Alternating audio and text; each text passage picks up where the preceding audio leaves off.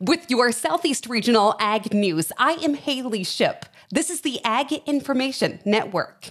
Here's an acronym that might need some explaining. WOTUS.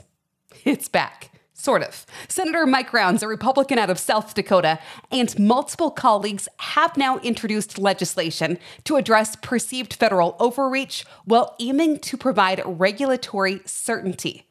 Specifically, the Farmers' Freedom Act of 2023 would protect the definition of prior converted cropland in the Biden administration's most recent Waters of the U.S. rule. For far too long, producers have been subject to a number of complex and burdensome WOTUS rule changes, Rounds says.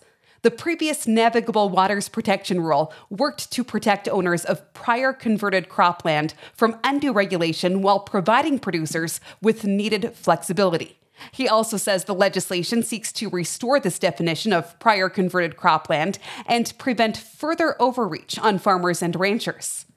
Kevin Kramer, a Republican out of North Dakota, one of the co-sponsors, says landowners need more freedom to use their land as they see fit without excessive and burdensome environmental regulations. Producers, says Kramer, are always the best land caretakers. This has been your Southeast Regional Ag Report